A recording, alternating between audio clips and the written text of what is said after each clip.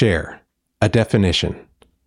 Many types of corporations are divided up into intangible chunks that people can own. An ownable chunk of a corporation is called a share. Each share basically represents a fraction of what your company is worth. For now, let's just imagine that when you incorporated Really Stylish Inc., you decided to keep all the shares for yourself.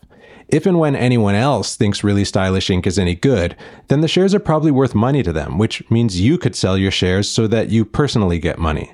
Or Really Stylish Inc. could create more shares, dividing it into even smaller chunks and sell them so that the corporation has more money to spend on getting bigger and better.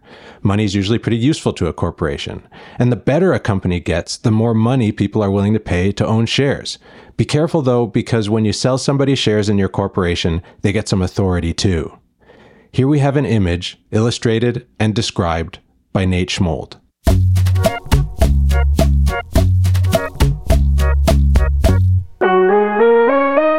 A happy little dude is excitedly holding up a delicious square-shaped piece of chocolate, acquired from a nearby chocolate bar, with the label Cocoa Corporation on it. Yet again, it seems these expertly drawn illustrations depict a brilliant visual metaphor. The chocolate bar seemingly representing a corporation, and the little square of chocolate symbolizing a share of said corporation. There's one thing I can say for sure. The intrinsic value of this particular metaphor is delicious.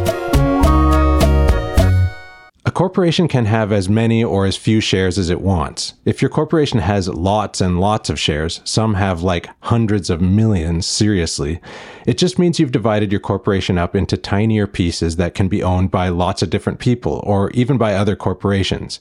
It's worth repeating though, everyone who has a share in your corporation also gets a bit of authority.